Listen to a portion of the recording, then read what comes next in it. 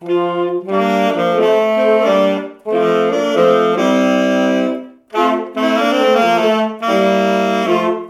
to PyData Manchester, Episode 5. Today we're talking with Ian Forrester, Senior Firestarter at BBC. Ian is a well-known character in the digital scene in the UK and Europe. Living in Manchester, UK, he works with BBC's R&D Future Experiences team. He specialises in open innovation and new disruptive opportunities by creating tangible value with open engagement and collaborations with startups, universities and early adopters. His achievements recently were noticed by the Inclusive Board, landing him in the top 100 diverse leaders in the UK. Previously a founder of dataportability.org group, social geek events including London Geek Dinners, Barcamp London, London Hack Day, Edinburgh TV Unfestival and Over the Air. So that's a very impressive brief. Yeah, have you got anything you'd like to add, Ian? I think you pretty much said it all. I'm sure there's probably more, but let's leave it at that. It's just quite funny to hear. Yeah. Well, thank you very much for joining us today. Thank you for having me. So I'm John. Jennifer. Hello. We're going to ask you some questions about data and stuff. So, we first got to talking with one of our co-acquaintances, Ahmad Razak, who organises some of the BBC Data Fireside Chats. And we got to talking. He said, at the end of the conversation, we kind of got to this point of you've done a lot of work in data in an awful lot of different environments. So I guess one of the first things was your work in data and dating. It's actually, I had a flashback of how I kind of really got into all this. Because actually, I'm actually a designer, believe it or not. And I had this belief that XML was like the perfect form of information design, and I know that how people don't really like XML, but I really liked it. But about the dating data, what I find interesting about dating data, just to be clear, I'm talking about dating as in like people going out, as opposed to carbon dating. Yeah, yes, that's a very good point. But it's what I really find interesting about it is that as someone who is a self-confessed geek, I wanted to be able to understand more about why I was getting the results I was getting through data insights. And there was no way to really find out. I know that I filled in those questionnaires, I put all this data, I understand how all this stuff works, but there was no way to actually go, okay, so this is what data you think is important, and you're using that to recommend these people to me. And I know it seems, for a lot of people, it's just swipe through the pictures, but for me, as a geek, I was more interested in personalities. And I wanted to understand why I was getting different personalities than the ones that I personally think would be better for me. So I wanted to understand the data. And unfortunately, in the dating world, data about what's actually happening underneath, behind the scenes, is almost non-existent. I have some friends who worked in the dating industry. I won't mention their names, but they allowed me onto free trials and extended trials of different sites. So I was able to try putting profiles, the exact same profile, on different sites. I got different matches, different people. And I also found the way that they treated the data massively changed depending on what site it was. And so it's kind of wondering, what is unique about each site? What they do with the data that the other sites are not doing? I found that really fascinating, but the fact I couldn't actually get that data, which is, to be fair, their secret sauce, the algorithm that allows you to determine one match over another match, is something that they hold on to tightly. However, there is a question, and there are lots of papers and articles about how much of it's actually smoke and mirrors. What's really going on is to just go in blindly matching, or just a brilliant match. And how much is that being persuaded by how much people are paying compared to all types of things. And these are all kind of questions that I want to know and I can't find out. So you think it's like they've all got the different recommendation systems, recommendation algorithms, which may or may not work, but it could also just be a numbers game. Yeah, I actually do think it pretty much is a numbers game. Yeah, I would even add that a dating site's interests aren't aligned with the users. And so it's in your interest to have paying members that think they're getting good results as long as possible, but it's not actually in your interest as a dating site to get two people married unless there's value in someone saying they got married and they got married after they met on Tinder or OkCupid or whatever it is. Yeah, so this is actually one of the points I make a lot. And it's not just me, it's other people also say the exact same thing. Why, if you're a company and your whole business model is to get people to pay for online dating, why would you match two of your customers and say goodbye? It doesn't make sense. You obviously try and coax them back, and then a lot of dating sites will so I'm in a relationship now. I still get recommendations from OkCupid saying, hey, there's this person. And it's like, but to be fair, I haven't shut down my profile yet. But there has been cases where people have been contacted out of the blue when they've been married, and like, hey, this is person, they're messaging you should definitely get in touch with them. And it's like, oh, this is really. I mean, I'm not religious. I'm actually an atheist, but I do think that there's a respect and an element of ethics that comes into play that is not kind of considered when it comes to dating. It's a Wild West, pretty much. Yeah, it definitely seems like an area in which ethics should be a primary concern, seeing as the entire thing is ethics about people. You're not delivering a service so much as you're saying you two people should speak to each other, get in contact with each other. There's a lot of other cases, including there was a court case. There's been loads of court cases, and they all get kind of buried by the amount of money that certain companies have. For example, Match. For example, is it Match or was it? I have to be careful. There's a company, I can't remember which one it is, who were fined 2.1, I think it was million, or maybe it was billion, I'm not sure, I think it might be billion. It's a huge amount of money because they use this supermodel's picture across their site. And she was like, this is outrageous. So it's her own personal photo that she submitted onto her profile, and the company used it in like a marketing way. Is that what you're saying? No, they were using it as fake profiles. Oh.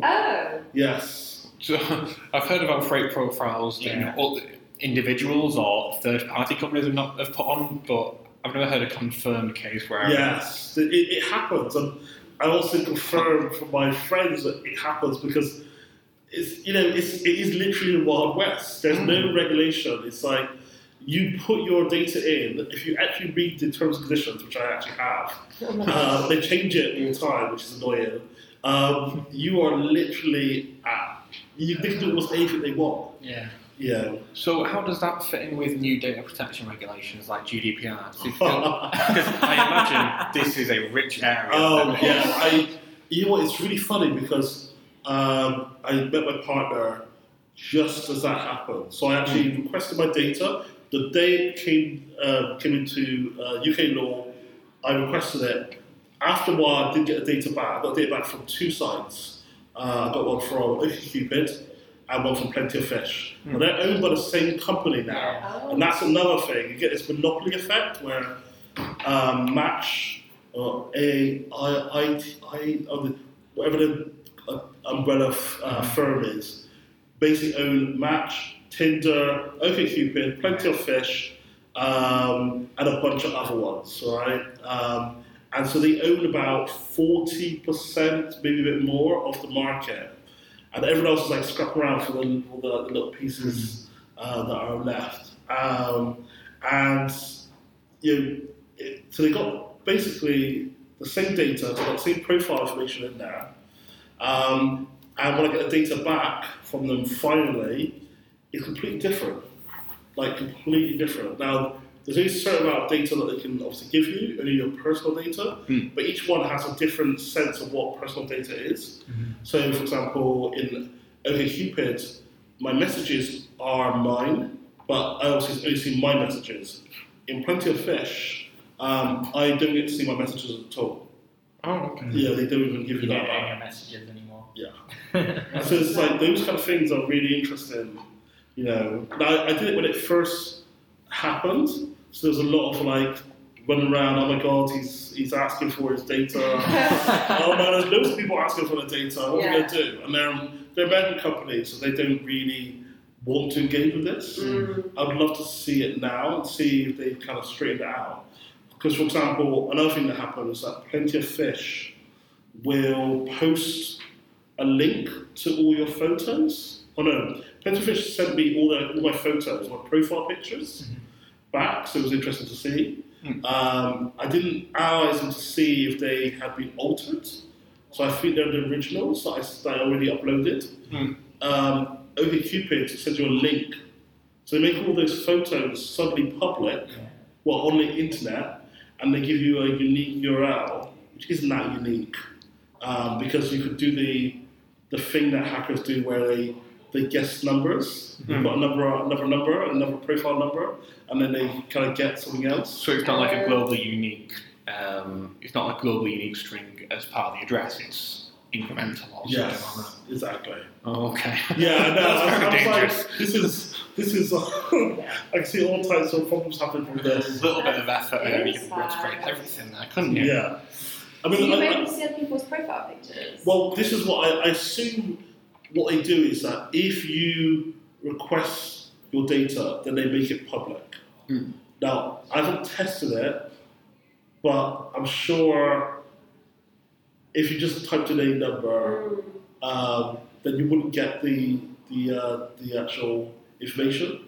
Okay. I assume. Yeah. And to be fair, when it comes to data science, I assume that all these good things they're doing, and they're actually not, because it seems like it's very much the Wild West. You know, it really is like. I mean, there was a dating site in Edinburgh which got sued and is part of an ongoing court case. I won't say which one it is, just in case. And they were hosting all the data. They're a white label dating site, and so they were hosting all the data in the same database. So suddenly people were getting queries for example, if you sign up for 40s and over dating, and then people were kind of messaging people from Hot and Knots, saying, hey, you know, I saw your profile, blah, blah, blah, and it's like, well, this is completely the wrong people that you're... How did you get my information? Yeah, So these things happen. this is a weird one. So some people aren't even aware of this world of white label dating sites. So when you sign up for one of these sites, it's got a very specific thing like Bristol Daters or Manchester Daters. They'll figure out from your inputs, oh, you're also over 40, so you're also now listed on our other site, over 40s dating.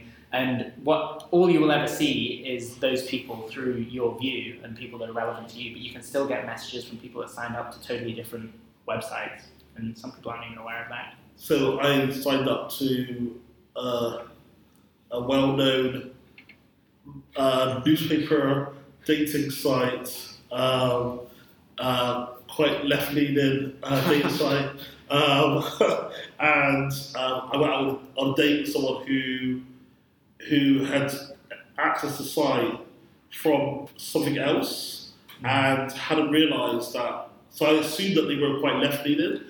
They were not. They weren't completely, but it was the complete opposite. It was like, It's noticeable. yeah, it was very noticeable. So it's those kind of things that happen, and it's what happens when you mix the data together. But then also there's no kind of someone saying, "What are you doing? Why are you doing this?" You know? Well, I mean, Regulation. I can imagine in a lot of situations there's a lot of like it can be beneficial to have the marketing for whichever big dating survey to say we use the most sophisticated artificial intelligence. So pay for our advanced membership or whatever else, as opposed to lots of other, as opposed to just trying to do the most efficient thing and actually being upfront and honest. I mean, so I guess I guess my question is pretty vague, but is there anyone who's actually explained exactly how they use data, and does any involve anything that's algorithmic as opposed to if statementy? Yeah. I have not seen, as I said before, I've kind of taken my eye off this for probably about the last year and a half. Sure. But there was a point where there was a new dating site, 5 new dating sites every week. Mm-hmm. They pop up all the time, and they fight for competition, they fight for users, and most of them go under pretty soon after. You get very niche ones, which are very much like very localized. So there's a lot of kind of competition. There was this point where they were trying to fight off features, and so a site that was very transparent about what was happening would have been really good. But I think the interesting part about the online dating service also is that services are, for a lot of people, they don't want to talk about this stuff. They don't want to admit that they are on a dating site. So the idea that you need to know the transparency behind is not really a big deal for them. Yeah. It seems like society is changing a little bit on that, because it used to be very embarrassing to be on a dating site, apparently, whereas now like Tinder and things like that are very cool. It's kind of like a fun thing. Probably it's that one of the more common forms of dating. Yeah. I'm sure I've read in a newspaper article recently. Yeah, it's the most common. I think it'd be interesting to see. I watch stuff like what's happening with Cambridge Analytica and the kind of outrage around that, Snowden, but there seems to be kind of like, oh, that's happening there, and no one's really thinking about, oh, how does that work with my dating site? Which I mean, I don't know any dating site that has 2-factor authentication. I literally don't know. I'm trying to think off the top of my head. I don't think there are any that I know of. I might be wrong, but it's literally passwords, login, and then they most of the stuff is it's hidden in plain sight. It's on URLs, and they just I'm actually now interested to see if I can increment through the photos to see if there are other users. That's quite scary. Yeah, and they're your users. Oh yeah, That's how it works, right? a lot of people can have very sensitive. A lot of people do have very sensitive stuff on their dating profiles. Oh yeah, stored on dating stuff. So, I mean, I guess that brings us to the Ashley Madison data leak. I was going to say the exact same thing. Which, I mean, as far as I remember, it's directly for people who were looking to cheat. Yeah. So. It's an affair site. Yeah, I mean, I don't even know how to approach that. That's a thing. But obviously, a lot of people's lives were severely impacted by being exposed as. Yeah. There are claims of people committed suicide after their data was leaked in that database. Yeah, it's awful that these things happen. But then also, I think if you look at, I can't remember the history now. Just to kind of wind my mind back, there was a point where they they were like, no, nothing's fine, everything's fine. We're all fine. And then they were like, oh no, there is a problem. Oh, maybe a few people got, and then it's something like, oh no, it's millions. And there's no kind of like, they just seem to be trying to, oh well, it's only a few, don't worry about it. It happens to everyone, and then the accountability is awful. People will sweep the Ashley Madison one under the rug as well, because they will argue about like the ethics of the site Ashley Madison anyway. So you'll immediately get people on social media that like, of course they deserve it. They shouldn't be on Ashley Madison at all. This is a good thing. There's a Black Mirror episode about this like exact thing. Yeah, there is definitely an element of, because it's dating and because it's close to sex, people are like, "Oh no, be careful with that." And as someone who's British, it is a bit. I can sense when I talk about dating, people are like, "Don't say the word sex." Yeah, no. I don't know what we have to do with this podcast now. You said that. Is that explicit? I hope not. It shouldn't be. It should be.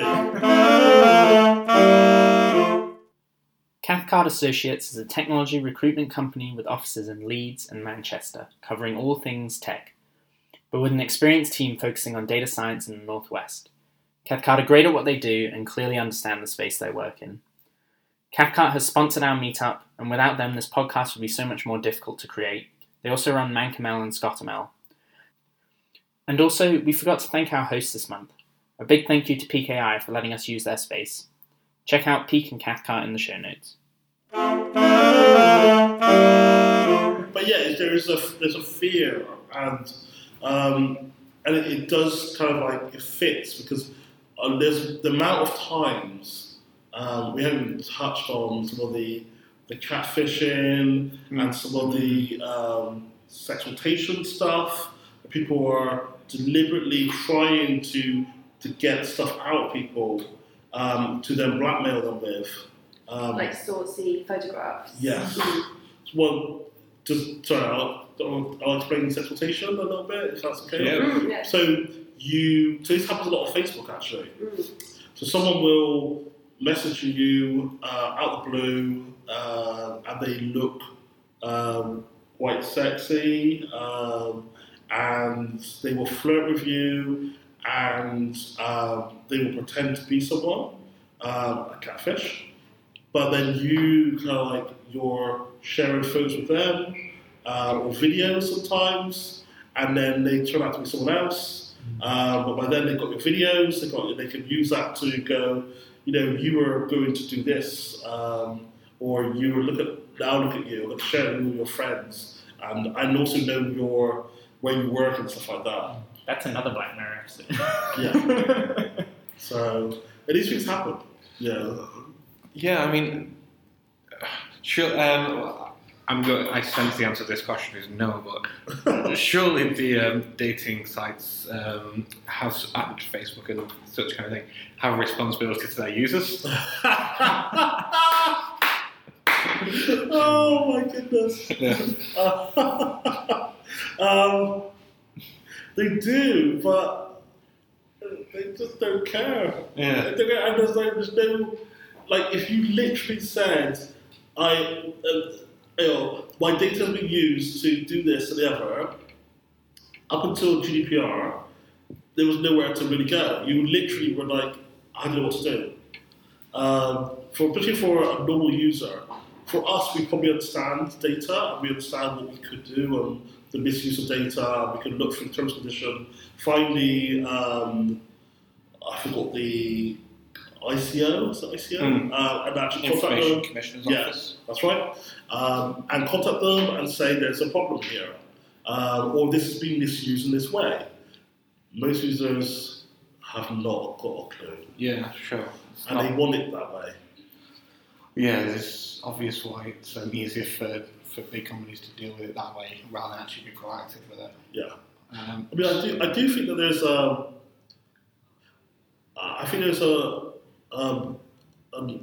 option where, there could be a more ethical way of doing this, and I think that that could be a company. I mean, like, I thought Bumble might be that. So Bumble abuses your time because I don't know if you're familiar with Bumble. I haven't used it. I've heard of it, but I've not used it. And yeah, I know it's something about really hitting Manchester right now with all the adverts.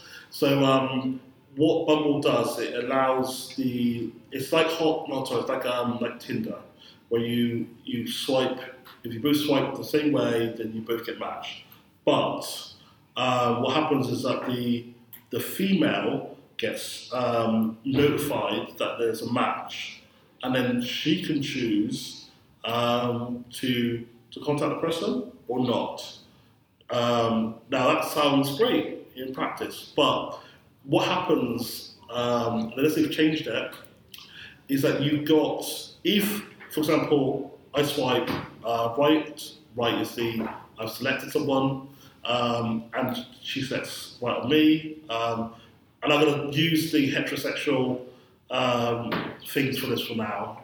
There's a whole lot of problems when it comes to other things, but there's, we both swipe right. She says yes, and then I get a message. I have to respond within 24 hours, otherwise the connection's dead. So you're constantly on the phone. It's a sales technique. Yeah. Well, it's also a way of keeping the user hooked to the phone and the app. Yeah. And they're also collecting data and usage and all these other things through the app.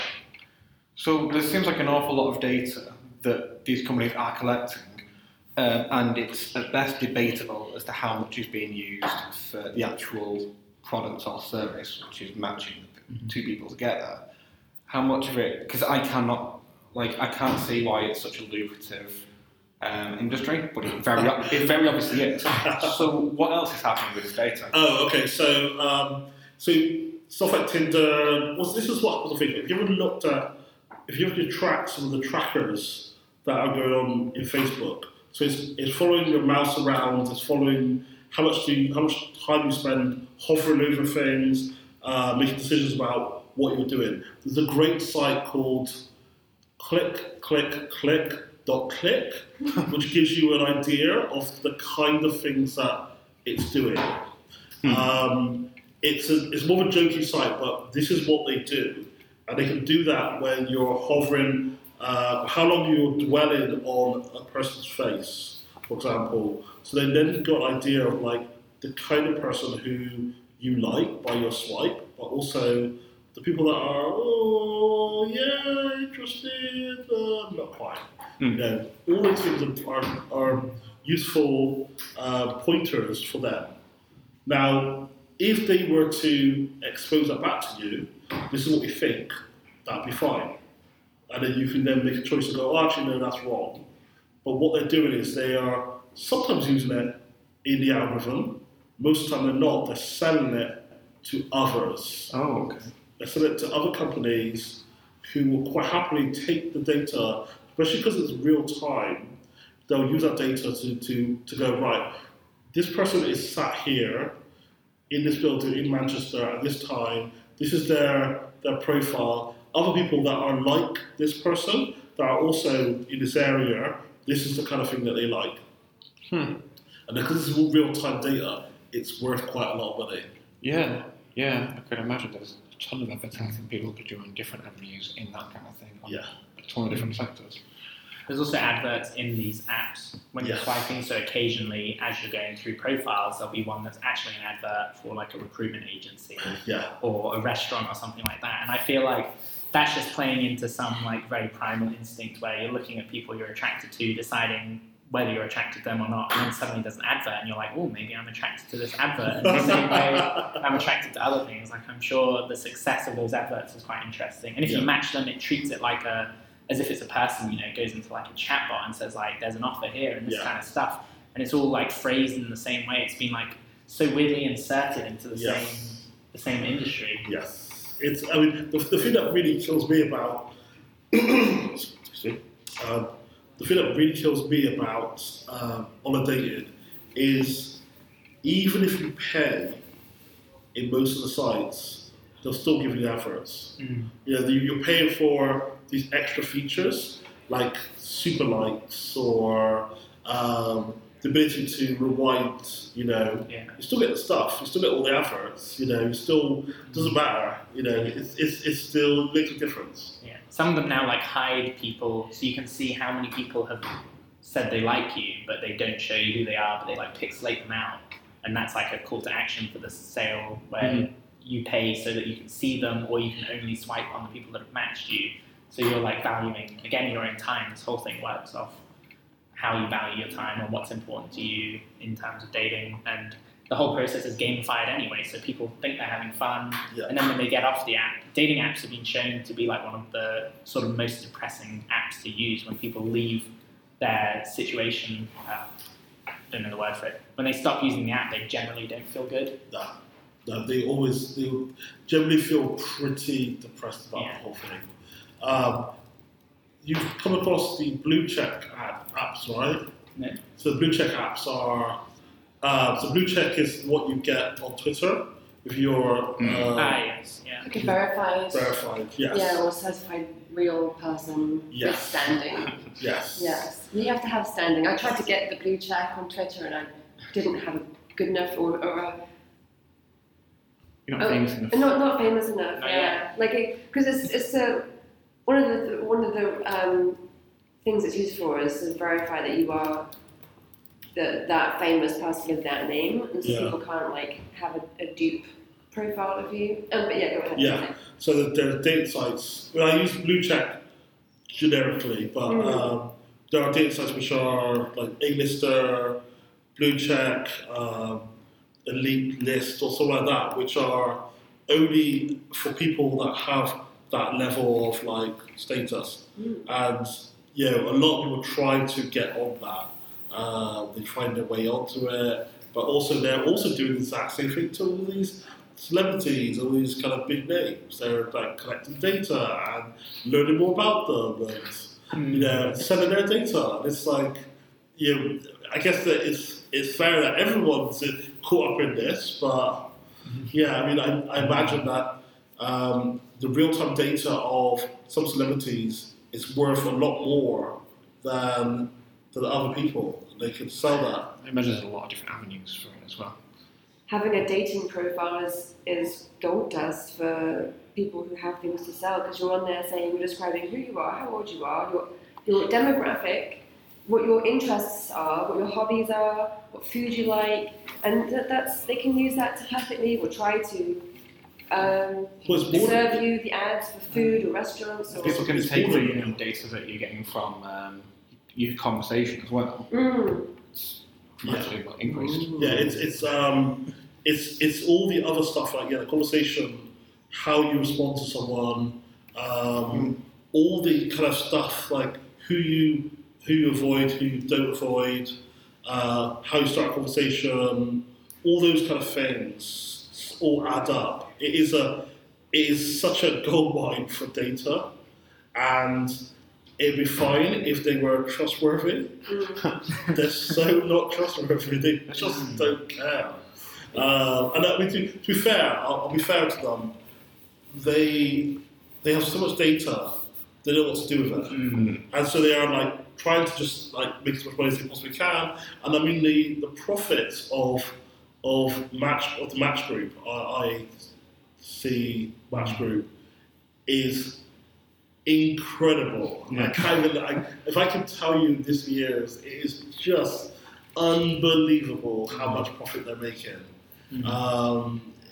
It's like a moneymaker's fair. It's interesting now because it seems like we're in this sort of third generation of dating sites where they're recognizing these like UX problems of dating, that it is seemingly an unethical way to match people that leaves people unhappy. And that's kind of like, I would almost classify Bumble as that, because of the reasons you said earlier. But they're trying to solve the like, why do people ignore each other after they get matched? Why do men always have to send the first message? And you see there's all sorts of gimmick ones. There's one called Once that gives you one match a day at noon. There's one called, I can't remember what it's called, like Puzzles or Bagel something. Meets. Yeah, so they're trying to solve these problems where they go like, we'll match you and here's where you're going to have your first date and stuff like that. So like, it's like getting more efficient and closer, but are they going to just do it? Sorry, just to come back to your earlier point about the Match Group profits. As of the end of the quarter ended March 31st, the LTM revenue is $1.8 billion.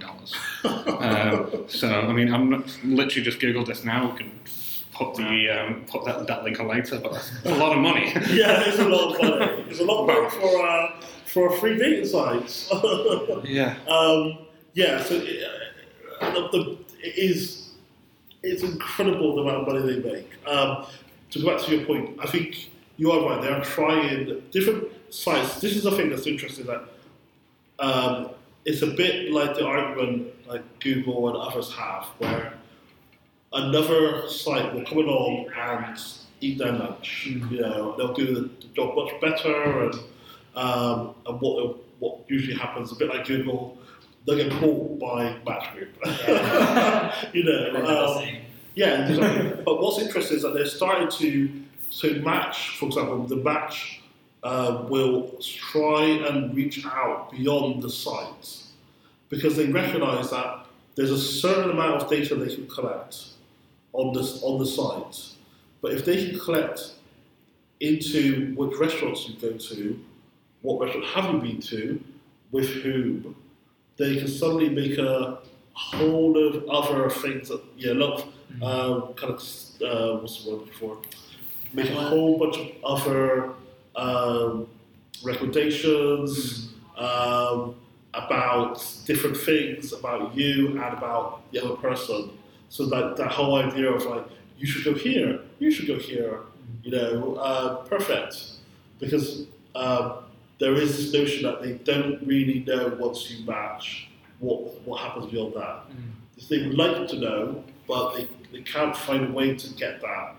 So, for example, OkCupid in their data collision book, which is, you should read if you're interested in this stuff, even though I stopped after a while because I couldn't take it anymore, is they said that a good match is when they exchange 4 messages back and forth. That counts as a success. Now, I know that people have sent me a message, I've replied, and they've sent one back, and I've kind of gone, get lost. That's, as far as the algorithm is concerned, or used to be concerned, that's a success. That's worrying. That's the word. So they would like to know beyond that, because I think they would like to know so they can tune the algorithm a bit better. It is your conversion metric, like success or lack of success, maybe. So I guess as we look towards wrapping this up, what data would you include in your perfect matching algorithm in terms of from an ethical standpoint, as opposed to? That's a good question. Then that's a wide-ranging one. I think so. There's this notion which we've been working around partly at work called HDI. It stands for Human Data Interaction. I'm gonna mess this up now. So there's 3 main pillars. One is agency, one is transparency, and something else. I forgot what it's called. But the idea is that everything, all that data and the algorithm that's being generated, you should be able to inspect it, and you should be able to not just inspect it, which is the kind of transparency. That's great. Oh, see, look, that's all wrong. What am I going to do about it? That's why you need the agency to be able to actually change it.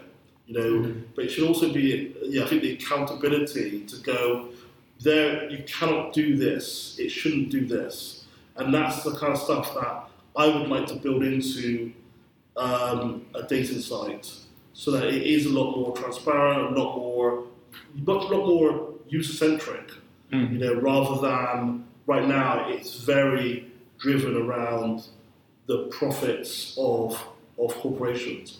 I did make an argument that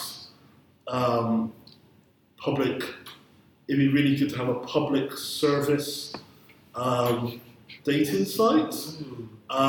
Especially if you look at the problems that are happening in Japan, where people are not having babies or getting together. The government's actually paying bars and clubs to put on single nights. Yeah. So you can imagine someone like that they would have a government-run kind of dating service, to try and get people to match in for the purposes of matching, not for the purposes of making loads of profit for them. Oh yeah, and certainly I feel like based on those numbers we just mentioned, there's plenty of rooms to have lots of profit and still have user agency and user rights at the heart of it. Yeah, I think you're right. I don't think it's one or the other. I think that there is the possibility, but it is very tempting to just copy what everyone else was doing. Yeah, so at the very beginning we gave you a warning. We're going to ask you this question: if you've been thinking about it, if you have any, do you have any tech heroes? So my tech heroes, do you mean generally or do you mean around this? Generally. Whatever you want to give a shout out to. Oh dear. Okay. Wow. It can be more than one. I tell you what my tech hero is. One of my tech heroes is Jenny Tennyson. Do you know who Jenny Tennyson is? I do not. Jenny Tennyson is she's one of the only women who is, remember the old Rocks books, the red Rocks books, No. Oh, you guys are really too young. So there's these books, like which are like a bit like the O'Reilly books, but there was the red Rocks books, and it used to have yellow writing, and it used to have an author on the front of it, where O'Reilly has some kind of animal. Yeah. So all of the books, like ASP, JSP, Cold Fusion, what happened to that? All had like these men on it, and the only books. It might not only be the only one, but the one that I always remember is with Jenny, and it was about XSLT. I love XSLT, and I met her, and she was such an amazing woman. She's just so caring, so loving, but so like strong in her personality. And she was bringing up children as well, and just like amazing. And now I messaged her a while ago because we stayed in touch, and I messaged her because she's now the head of the ODI, the Open Data Institute. Oh, right. And I messaged her on Twitter and said, "Oh, great, it's great you got this job." And she was like, "That was 2 years ago, Ian." And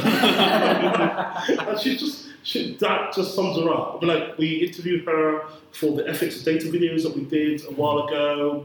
She's just a really caring person. She understands her stuff really well, and she's one of the people that you can tell when you're talking to her. She's thinking about not just the problem, but she's thinking about the landscape that the problem exists in. And I just like take my hat off every single time for her. Yeah. Well, thank you very much. Right, well, thank you very much for a fascinating discussion, Ian Forrester. Thank you.